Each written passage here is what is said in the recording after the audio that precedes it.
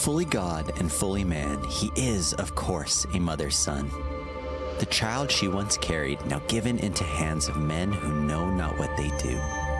My spirit rejoices, we read in her song, remembered by God, her Savior. Now joy turns to mourning, as the mother is witness to life laid down for his friends. His Mary and John, the disciple he loved, are family now by his word. Together at the end, they have seen his passion, the last until resurrection. Etha, hulo opaki, parlo imak. Woman, here is your son.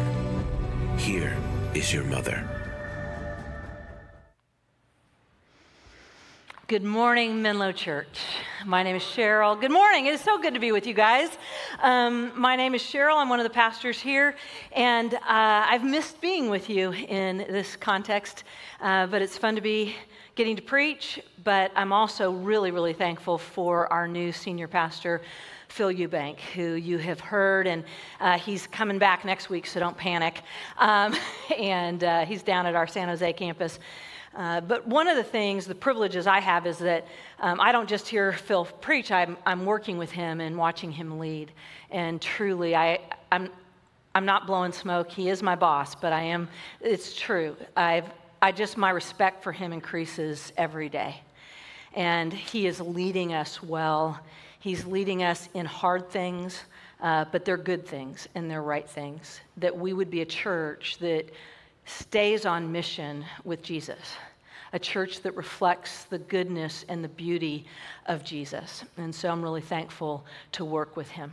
If you are visiting with us for the first time or have been checking us out for a little bit, whether it's online or at any of our campuses, we are one church in many locations. Thank you. Thank you for being here. We want to get to know you. We are in a series in which we're looking at the last words of Jesus on the cross. And those words tell us so much about who Jesus is. And they also tell us about the human condition. And that's why we want to look at them. That's why they're important. And as we talk about this merge with our San Jose and our Saratoga campus together that will be next week when they will come together, I found it kind of serendipitous that the words that we're looking at today are words about community. They're about relationships. They're about how we are to live together as the church. And so we're going to turn to John chapter 19. If you have your Bible, or they'll be on the screens. But before we do, I want to pray once more.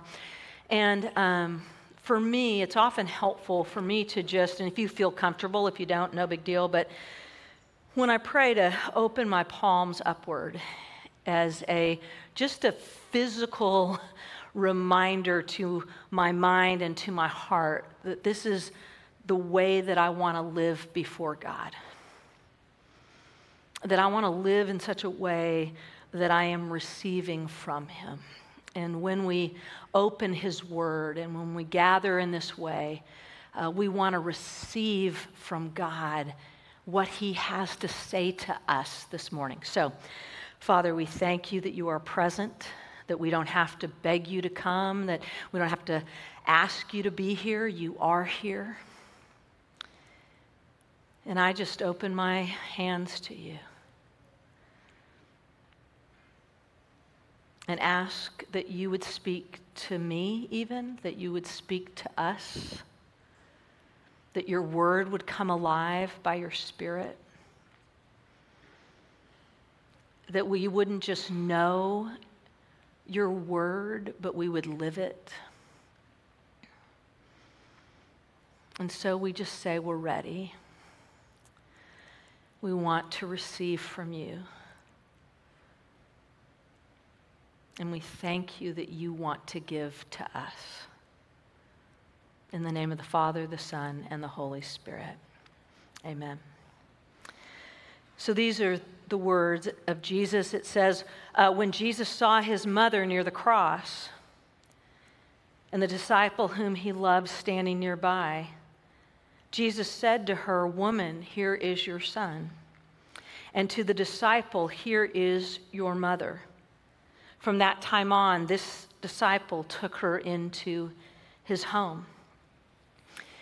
And these words, it's tempting to think of these words simply as, one, a beautiful display of Jesus' humanity and care and compassion for his mother, and that we should be kind to our mothers, be kind to your mother. Hi, Mom. My mom watches. Love you. But if we were to take the narrative of the whole Gospel of John, and that's when we read passages of Scripture, it's good to get the context. What we would see in the Gospel of John, and even in the way that Jesus uniquely addresses his mother, and it's only a couple of times in the Gospel of John, I think we would see a larger narrative, a theme that John is wanting to put on display, and why he would include these words of Jesus on the cross. I think what we would see is a theme of community, that Jesus is creating a new people, a new community. And if you go all the way back to Genesis, all the way through the end of the Bible, from the beginning to the end, God is a God who always works in and through communities, through gatherings of people. And that's what Jesus is doing. He's gathering a people to himself that is unique, because it's a people who belong to God because of what Jesus accomplishes through his life, through his death, and through his resurrection, and ultimately his ascension. So Jesus is forming a family. In the New Testament, we see that first church, right? They often referred to themselves as brother, as sister.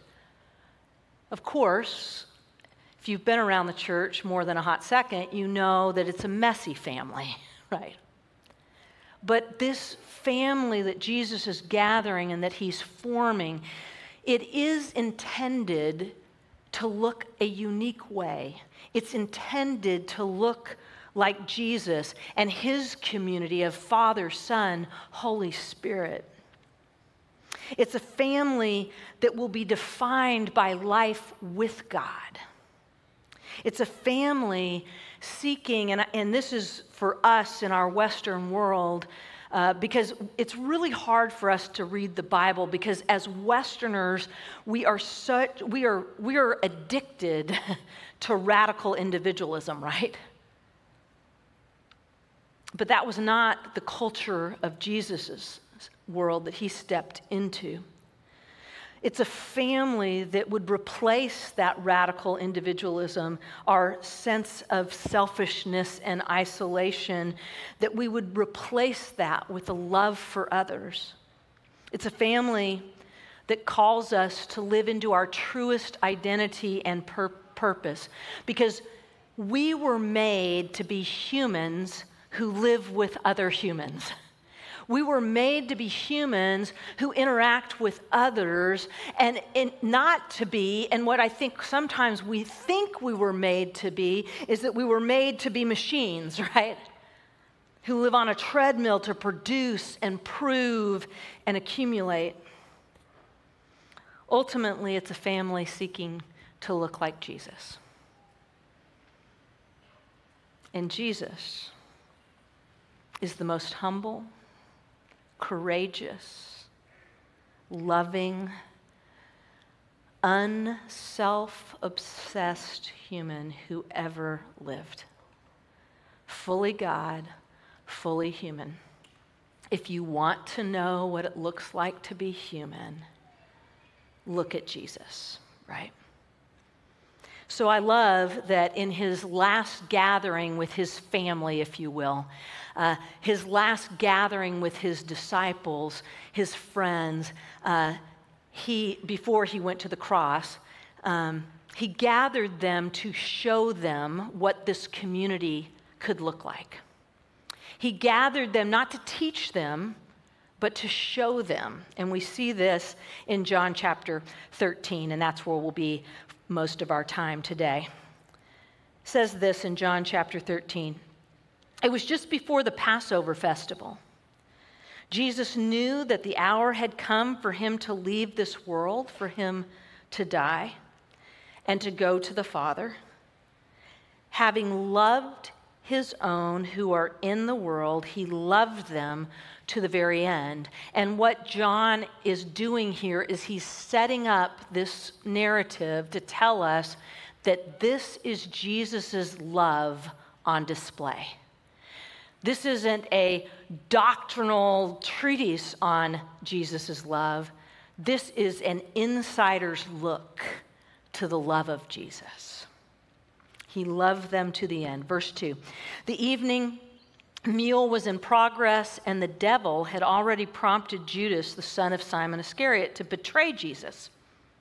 Jesus knew that the Father had put all things under his power and that he had come from God and that he was returning to God. So he got up from the meal, took off his outer clothing, and wrapped a towel around his waist. After that, he poured water into a basin, and he began to wash his disciples' feet, drying them with the towel that was wrapped around him. He came to Simon Peter, who said to him, "Lord, are you going to wash my feet?" Jesus replied, "You do not realize now what I am doing, but later you will understand." "No," Peter said. I love Peter so much. "No, you shall never wash my feet." Right? Jesus answered, "Unless I wash you, you have no part with me." And Peter says, "Then give me a bath," right? Then not just my feet, but my hands and my head as well, because he wants every part of Jesus. Jesus answered, "Those who've had a bath need only to wash their feet. Their whole body is clean, and you are clean, though not every one of you," for he knew who was going to betray him, and that was why he said not everyone was clean. When Jesus had finished washing their feet, he put on his clothes and he returned to his place. "Do you understand what I have done to you?" he asked them, or done for you. "You call me teacher and Lord, and rightly so, for that is what I am.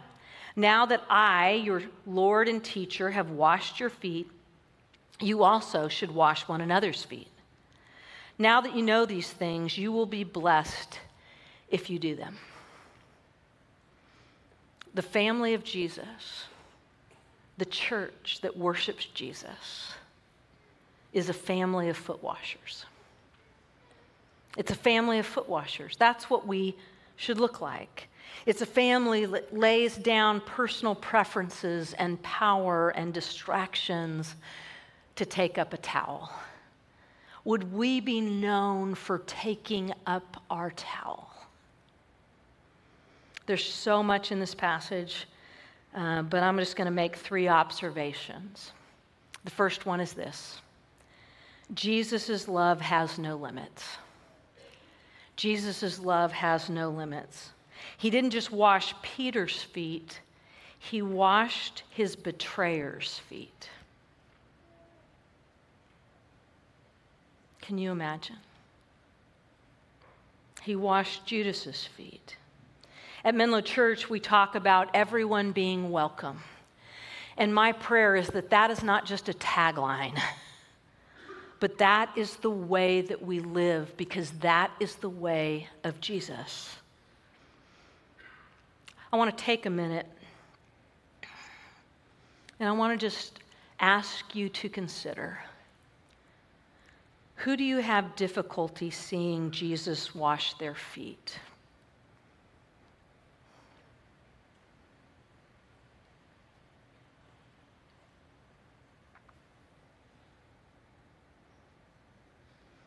Who do you find easier to critique than care for and extend compassion?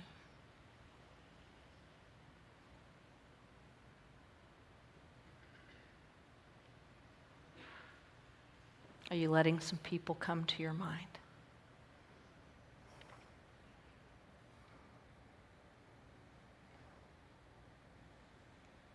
Who do you have difficulty seeing Jesus wash their feet?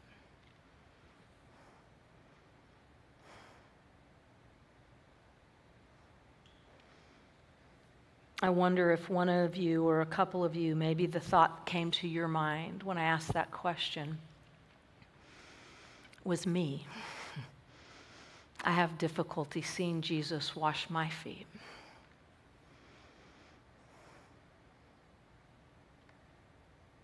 He washes your feet. He also washes the feet of those who came to mind to us who are really hard for us to imagine that Jesus would wash their feet. Whether it's on the extreme right wing over here or extreme left wing over here, or it's the person at work, or it's the parent, or it's the kid, or it's the coworker or boss. Jesus' love has no limits. He will wash their feet. There's a quote in our devotional this week that was on Monday. It's from one of my favorite theologians, Fleming Rutledge. She says, "We often hear people say that they can be religious without going to church. But the Christian community has a quality that the critiques do not take into consideration. When it is working the way it's supposed to, people are brought together who have absolutely nothing in common, who may have diametrically different views on things, who may even actively dislike each other. That's Jesus' church. We want to find a church where everyone's like us. I like being in a community where everyone thinks like me and acts like me and has the same values as me. But the church of Jesus is filled with people who aren't like us. That's what makes the church not a country club. It makes the church not the garden club. It makes the church this incredibly unique entity that wants to live into the way of Jesus. Jesus washes everyone's feet. His love has no limits. My other observation is this: Jesus' love is really practical, right? It's not just a theory. He puts it on display. Foot washing was a very practical service at that time. Roads were dusty, feet needed to be washed, and Jesus washed feet. Love gives up preference for deference, right? I've done foot washings in retreats and gatherings, and here's what I think is kind of funny is that people always want to sign up to be the foot washer, but not the foot getter, foot wash getter, because it's kind of vulnerable.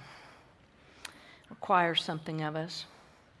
Philippians 2, Paul says this. He says, "Do nothing out of selfish ambition or vain conceit. Rather, in humility, value others above yourselves, not looking to your own interests, but each of you to the interests of others."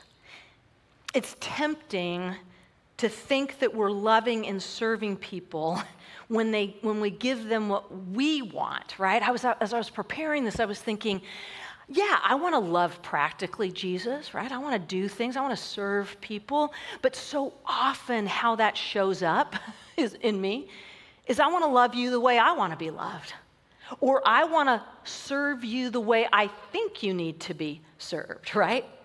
It shows up in these kind of ways. It could look like emptying the dishwasher when they really just want you to sit and listen. It can look like unsolicited advice, right? I'm guilty of this. Cheryl, shut it.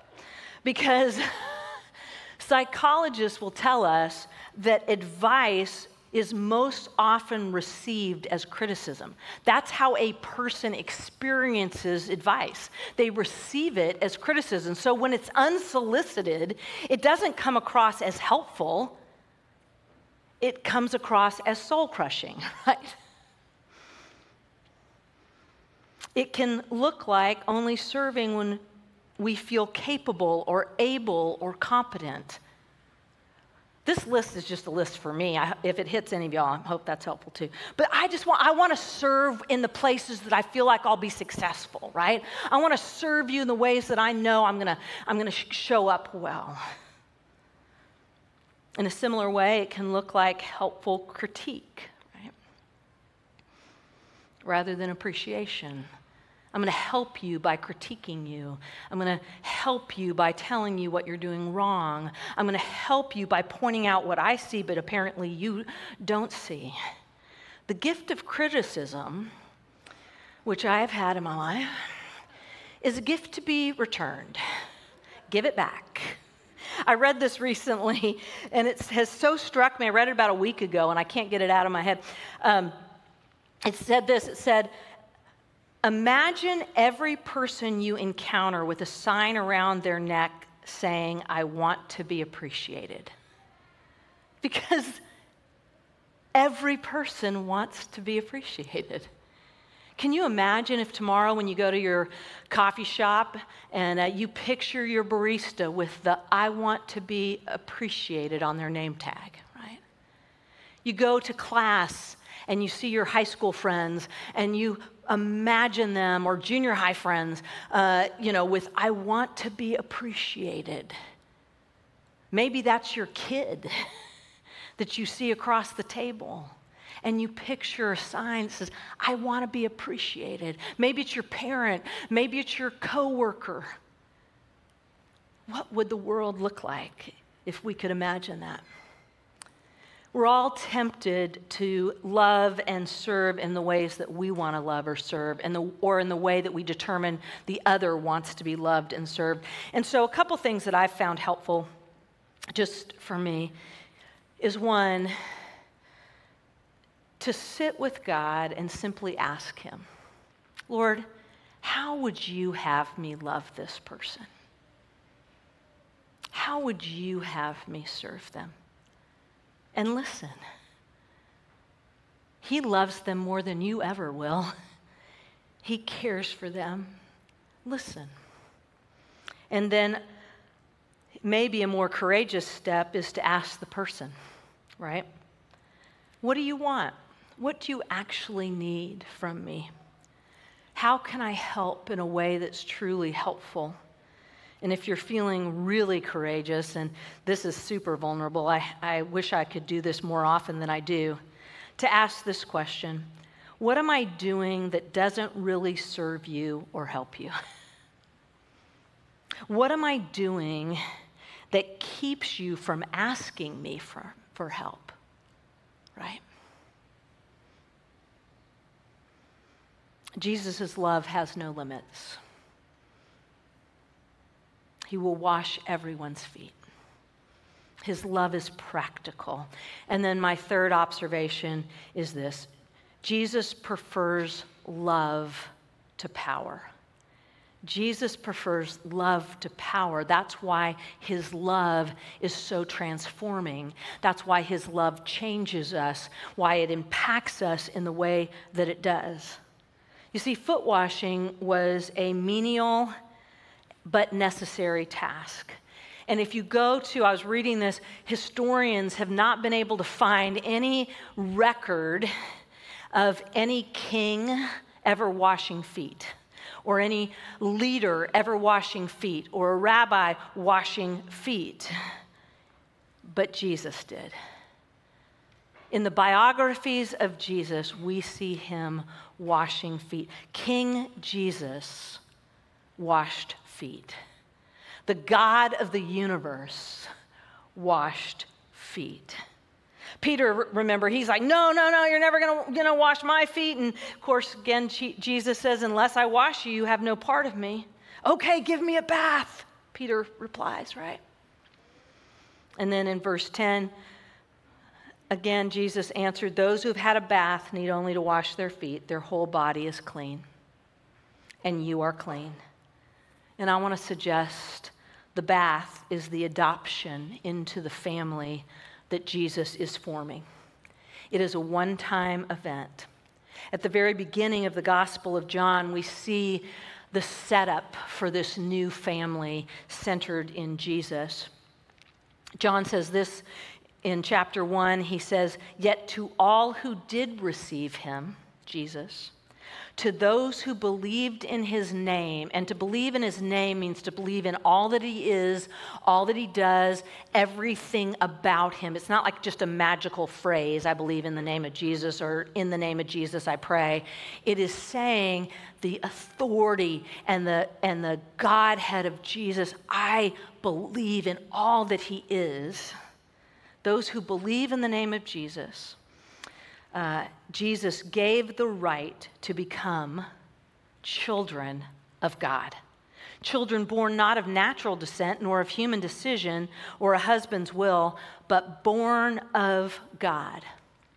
That's why the New Testament describes our salvation as adoption.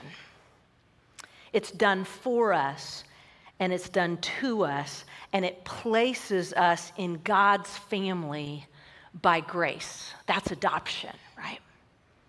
The bath is the adoption into the family that Jesus forms. In our vernacular, we might say the bath is becoming a Christian, becoming a follower of Jesus. And it's really vulnerable, right? It's vulnerable because it's something, again, that Jesus does for us, does to us. It's not something we accomplish. It's not something we earn. The language that John uses is the language of receiving. And so, being adopted into the family of Jesus, we're okay with Jesus being a crutch. Because a crutch is really a gift when you're broken. And we're broken. We need that gift of Jesus. It's being okay with Jesus being our Savior, because when you're drowning, you joyfully reach out for the life preserver, right? To be foot washers, and this is what I want us to hear. More than anything, if this is all you hear, to be foot washers is to first have had a bath, so that we might then wash feet as well. To be a community, to be a church that lives in the way of Jesus begins with us first receiving Jesus, being stunned by who he is, that we, Menlo Church, all over the peninsula, all over our neighborhoods, all over our schools, all over our workplaces, that we would be known, metaphorically, as a family of foot washers. People who quickly take up the towel. Because the family of Jesus is attached to the mission of Jesus.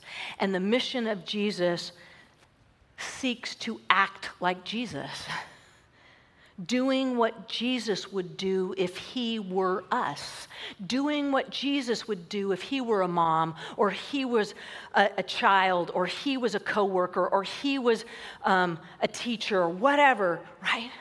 To be like Jesus. Because Philippians 2 says it this way: in your relationships with one another, have the same mindset as Christ Jesus, who being in very nature God, did not consider equality with God something to be used to his own advantage. Rather, Jesus made himself nothing by taking the very nature of a servant, being made in human likeness, and being found in appearance as a man. Jesus humbled himself by becoming obedient to death, even death on a cross. Therefore, God exalted him to the highest place and gave Jesus the name that is above every name, that at the name of Jesus, every knee should bow, in heaven and on earth and under the earth, and every tongue acknowledge that Jesus Christ is Lord, to the glory of God the Father.